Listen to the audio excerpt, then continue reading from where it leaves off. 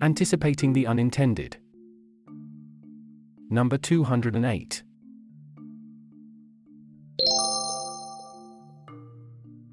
India Policy Watch Number 1, How Not to Let the Opportunity Slip Away. Insights on issues relevant to India. A strange thing happens when you are away on a break. One week you are sitting and wondering how many different things you can write about because of the flurry of events around you. US banks getting into trouble, Rahul Gandhi being denied bail, more curbs on US companies doing business in China, frenetic moves in semiconductor politics, you get the picture. And then you take a break. And everything slows down. First Republic Bank doesn't implode in a matter of hours like SVB. Instead, it drags its feet in a slow-motion death spiral. RBI pauses on its rate increases. Janet Yellen pulls back on US hostility towards China while cooing about how the two economies need one another. Things go to a standstill when you stop looking at the world with a weekly columnist's gaze. It is like the vibe of a still summer day in India takes over everything. Nothing moves. Once back, what does one write about? Well, thematically, there isn't any one thing that will do right now. So, I guess I will cover a few areas that could be of interest. The big story out of India last week was that we might have overtaken China in the population sweepstakes. This was kind of inevitable, and a million people here or there doesn't make a difference in the larger scheme of things. Yet, it is as good a moment as any to reflect on that elusive thing called the India opportunity. Now, we have devoted multiple editions to why having more people is a good thing. Somewhat to my relief, a lot of commentary in the last week has echoed this sentiment. There's the usual comparison of the relatively younger demographics in India with that of China and the advantage of being more aligned geopolitically with the West. And, of course, the governments in India don't do terribly arbitrary things like China did in the past couple of years to the tech sector. On this last point, I have my views, but we are using a really broad brush here, so I will let it pass. The general tone of these articles is that this is India's opportunity to lose, a far cry from my school days when the population was seen as a problem. I have 3 points to make in this context which are a bit different from the usual view of what India should do not to let this opportunity slip. First, there's the usual prescription that India should industrialise faster to take advantage of this dividend and avoid the middle income trap. My usual take on this is how well do we know why India couldn't industrialize faster in the last 20 years when China took off? It is not like this is a fresh insight that wasn't known to policymakers then. So, what gets in the way of India to industrialize?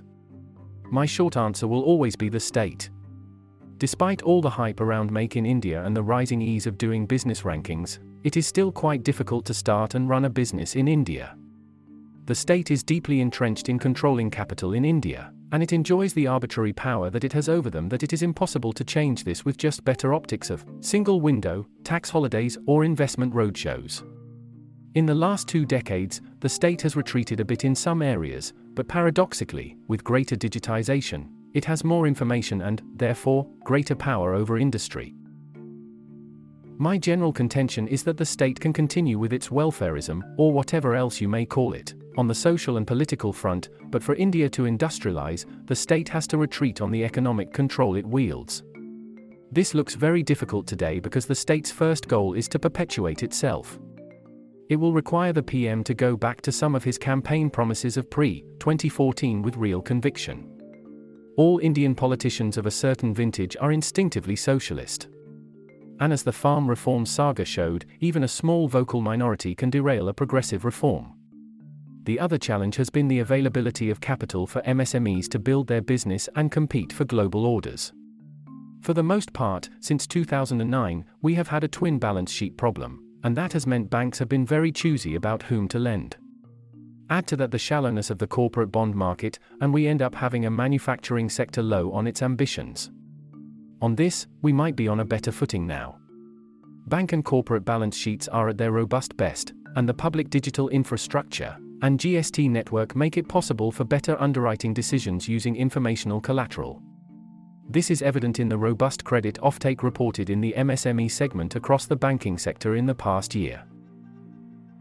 My view is we will industrialize a bit faster than in the past, But we are going to fall short of the expectations of the kind of industrialization that's expected for us to increase our per capita income from $2,000 to $10,000 in the next 15 years. China traversed that exact journey between 2006 to 20, so it is possible. And it is possible to do it without making the same mistakes as China, where it went back on its decentralized model of growth that made regions and companies compete with one another to an overly centralized model now that will only hurt it further. We need a very specific retreat of the state from the economy with a regulatory framework that acts as an enabler rather than lording over it in a policing role. These seem to be difficult even for a PM and a party that's hugely popular and has no immediate threat of losing power. We will therefore continue to do a respectable 7% growth over the long run than a tearing 10+%. It is what it is. This growth is good but not good enough to take care of the employment aspirations of the people. So, we will have to contend with high unemployment or underemployment for the foreseeable future. What will compound this is automation and the speed of AI adoption in the industry. One of the things to watch out for is the increasing sophistication of AI tools that could automate the services sector. The short-term evidence of generative AI tools like ChatGPT or DALL-E shows how quickly lower-skilled white-collar jobs could be automated. Also, these tools are now getting consumerized, that is, the AI use cases are no longer restricted to a business-to-business context. This will increase the ability of the end users to use them for their needs directly. And that will reduce opportunities in the services sector, which has been the growth engine of the Indian economy in the post-liberalization decades. Separately, we have talked about the increasing market concentration among 4 to 5 corporate groups in India. This trend is only getting stronger, and I have explained in the previous edition how this is different from the national champions model of the Asian tigers. Simply put, unlike them, these national champions aren't using their monopoly to win in global markets. Concentration is a classic market failure that will eventually lead to higher prices and poor allocation of capital. There's a good argument on this that's been made, of late, on this by Viral Acharya. But it has gotten drowned in the usual nationalistic noise that any criticism of this government brings these days. The usual caution that would have come up at this stage would be about the social risks of a young and aspirational population being unemployed. As I travel across India, I find this risk to be somewhat overblown. The availability of cheap smartphones, cheaper data and a general increase in prosperity mean the youth is forever busy staring at their screens engaged in low-quality entertainment. We will continue to generate low-end services jobs to take care of the top tier of Indian society like the home delivery of everything model has already shown us. This Yajman system of one rich Indian supporting 10 others will be a feature of our economy. Lastly, we must realize that the surplus labor and surplus savings, we are already getting there, that we will need to find their use outside of India. We will be one of the few countries in the world to have these together, and almost no one will have our scale of surplus labor and savings. Free trade and open borders will therefore play to our advantage. It will be counterproductive to champion protectionism or any kind of Swadeshi brand of politics. It will just be bad economics and blunt our edge in the global economy. There is no shortage of things to solve if we want to make use of the demographic dividend. I have read the usual lament on how we must improve the quality of our labor pool, upgrade our education system, improve infrastructure and bring women into the workforce. The list is long. I think these are downstream factors that will mostly get taken care of if the state makes it easier for the enterprises to do business. That retreat when the state has enjoyed having capital under its thumb for decades is mighty difficult. India will do well because there is an overlap of trends that favor it uniquely. The giant leap it so desires will need more than just this happy coincidence to come its way. WTF, Tariff ki Tarif Mine. This section looks at egregious public policies. Policies that make you go, WTF, did that really happen? We've cried ourselves hoarse that India's position on international trade in electronics is self-defeating. The consensus in India is that high tariffs, heavy customs duties, and other such barriers are a crucial precondition for creating world-beating Indian electronics companies. Another edition of this series titled Tariff ki Tarif Mine played out last week. On April 17, the World Trade Organization, WTO, dispute settlement panel ruled that India's imposition of tariffs on mobile phones and electronic components violates its commitment under the Information Technology Act, ITA. The ITA is a plurilateral agreement of the WTO in which the signatories committed to reducing all tariffs and taxes on information and communication technologies, ICT, products. Europe, Japan, and Taiwan raised these disputes separately against India. No surprise, the Indian government plans to challenge the ruling. In fact, government officials are signaling that the ruling won't have any impact because the appellate body of the WTO doesn't have enough judges to hear India's position. India's formal defense is based on two arguments, one is technical and the other is ideological. The technical argument is that India signed the ITA in 1997 when mobile phones, chargers, and many of the now ubiquitous digital wonders hadn't emerged. So, the recent tariffs on new products that came to life after 1997 do not violate India's ITA commitments. However, a deeper ideological argument underlies the technical argument. The Indian government strongly believes that signing the ITA led to the decline of its domestic electronics industry.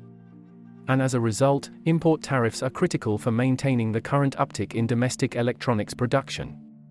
The Commerce Ministry website pulls no punches when it says, India's experience with the ITA has been most discouraging, which almost wiped out the IT industry from India.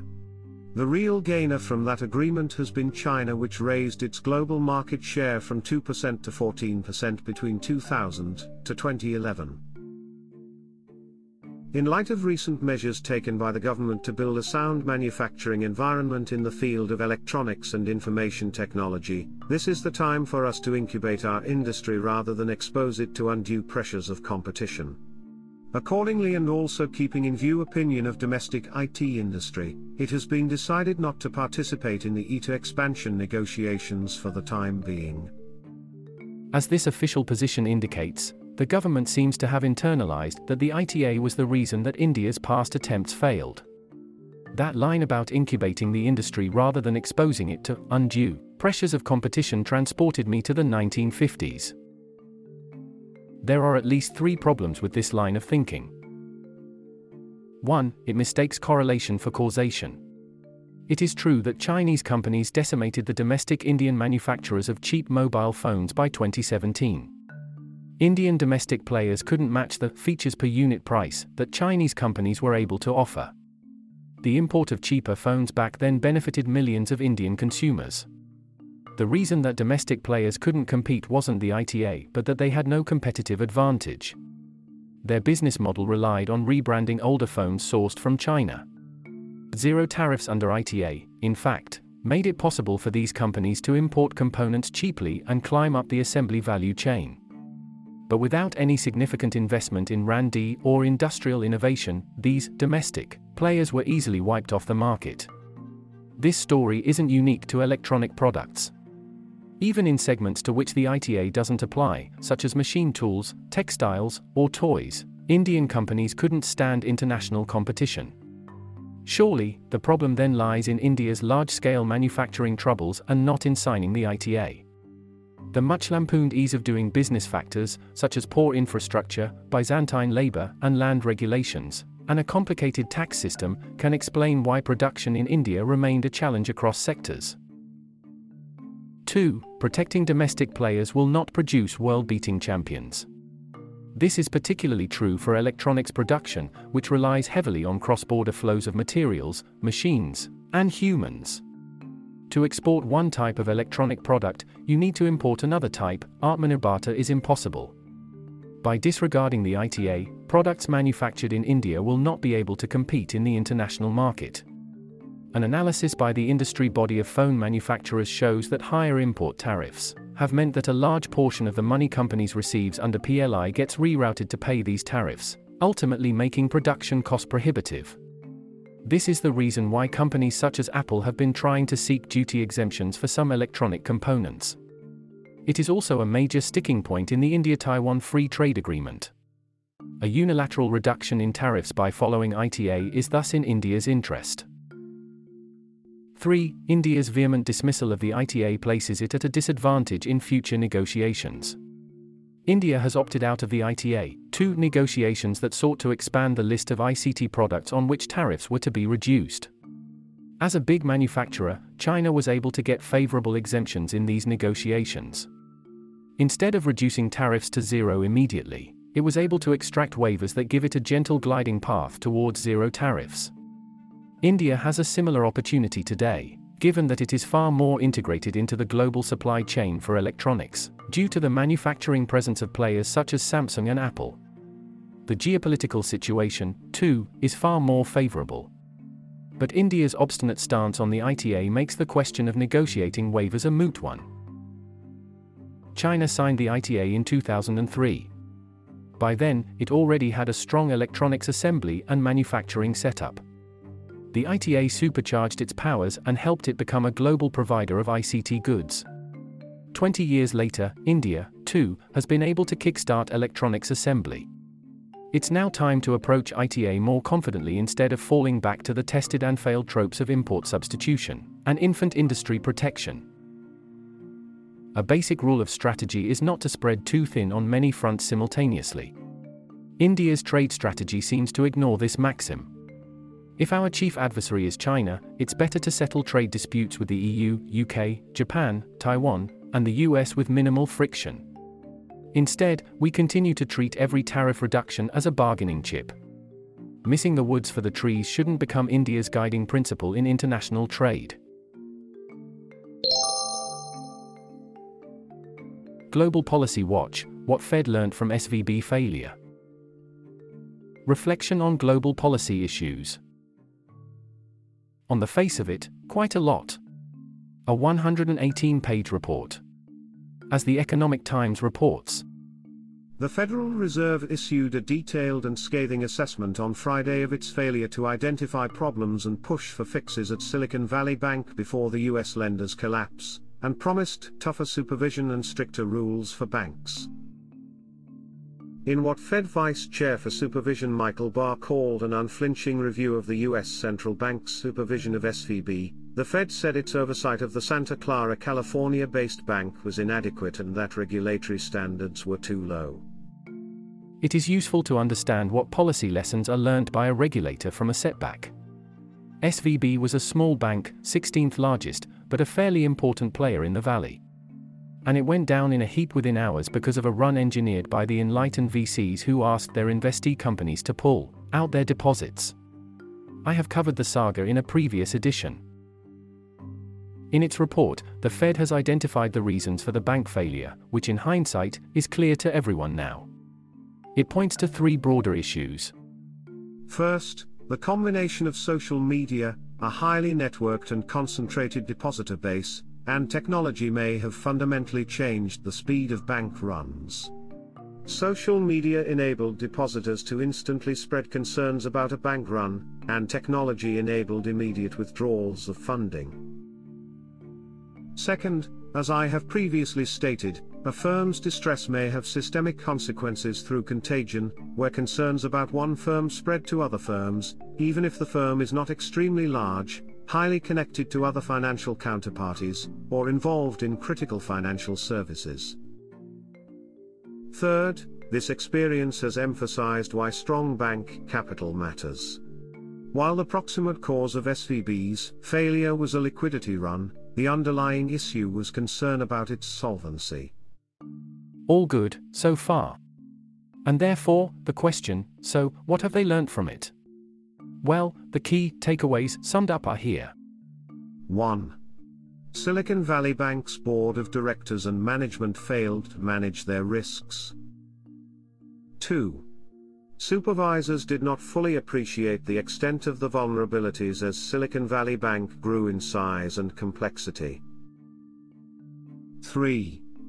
When supervisors did identify vulnerabilities, they did not take sufficient steps to ensure that Silicon Valley Bank fixed those problems quickly enough. 4.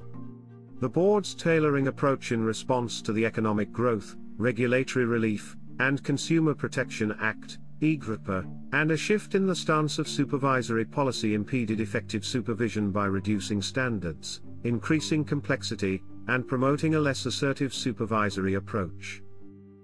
the board and the management take a large portion of the blame. And then it appears like the Fed is holding itself accountable by calling out the weakness in supervisory standards. Till you read the fine print.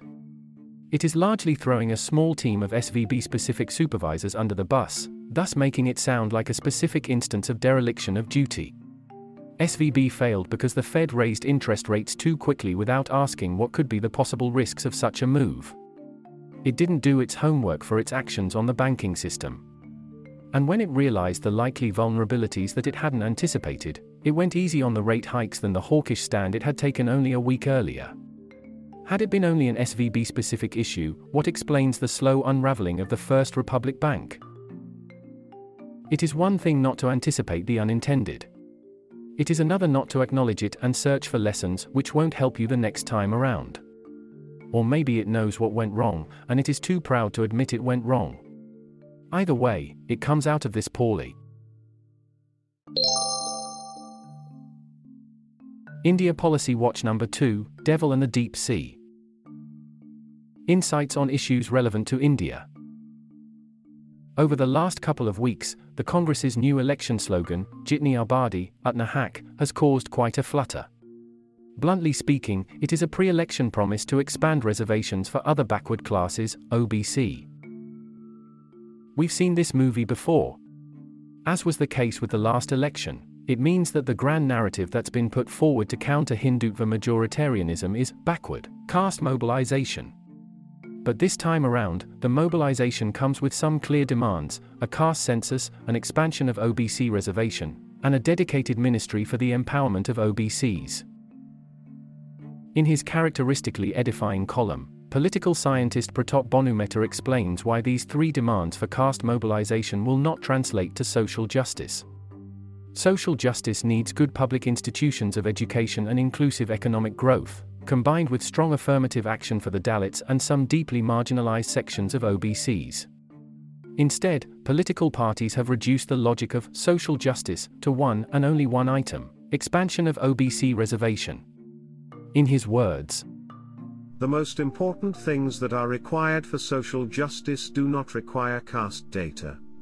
Making quality education available to all, the creation of public goods in which all can participate, the design of welfare or other cash support schemes, the best mix of subsidies and income-enhancing measures, and most importantly, an expanding economy that creates mobility do not require the framework of caste. The mistake of the social justice agenda was that it forgot Ambedkar's lesson that to effectively attack caste you have to, for the most part, strongly but indirectly attack the range of material deprivations that make its logic so insidious. Second, we have to express the blunt truth on so much of what went under the name of social justice politics in North India. In my years of dealing with higher education, it was rare to come across a social justice party that shed a single tear for the decimation of public education or the destruction of universities. But all their social justice outrage was focused on the one single point of reservations.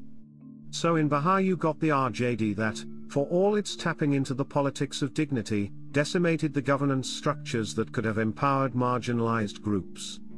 In UP, under the garb of social justice agenda, we tolerated parties that had little interest in governing. What was called the deepening of democracy in North India did not lead to deepening of governance or inclusive growth. As you would imagine, that article ruffled many a feather. Writing in the same newspaper, Manoj Kumar Jha, a Rajya Sabha member of RJD, and Ghazala Jamil mounted a defense with these words. The RJD and other opposition parties that he accuses of reducing social justice to distributing government largesse based on officially reified caste identities and decimating public education and destructing universities have, in fact, invested heavily in school education systems, so that the marginalized sections can simply reach public universities. The quantum of ambition in Bihar's youth for competitive exams for public jobs and their presence in all sectors of the private economy across India and abroad today is a testament to the massification of education, despite suffering from the effects of uneven development and the failure of cooperative federalism. To claim that RJD and opposition parties' biggest success is increasing the number of youth writing competitive exams for public jobs proves Mehta's point. With quotas as the primary instrument of action, government education institutions merely become vehicles to distribute positions along caste lines. Of course, Meta's article is a lament that the opposition is using one form of majoritarianism to counter another form of majoritarianism, but those in favor are desperate to show that their project is morally superior. Both these views are somewhat orthogonal to how this issue will resonate with the electorate in 2024. As of now, we are stuck with the politics of religion versus the politics of caste. Homework. Reading and listening recommendations on public policy matters. Links available on screen. 1. Article. Ajay Chiba's take on fiscal decentralization has useful comparisons. India's share of subnational, state plus local, spending at 60% of total spend is quite high at its level of development. Other large federal states spend less. Brazil spends around 50% at the subnational level, Germany 46%, the United States around 40%, and Indonesia around 35%. Only Canada and China spend more than 70% at the subnational level. Going forward, where India must focus is the share of local government, which remains very small. India's local government spend is less than 4% of total government spending. This share is much smaller than in most advanced economies, but also much lower than in centralized authoritarian governments like China, where local government spending exceeds 50% of total spending by government. China is an outlier in this, but in most advanced economies, the share is much higher than in India. The 28 countries in the EU spend 23.2% at the local level, Canada 21%, the US 29%. In Latin America, local government spending is around 12.7%, and most analysts feel it should be much higher. In this context, we earlier discussed a framework for decentralization in edition number 186. 2. Podcast. A Paliabazi on the population question. Is India really overpopulated? 3. Paper. The Information Technology Agreement, Manufacturing and Innovation, China's and India's Contrasting Experiences by Dieter Ernst, is the starting point to understand the debate on India's protectionism in electronics.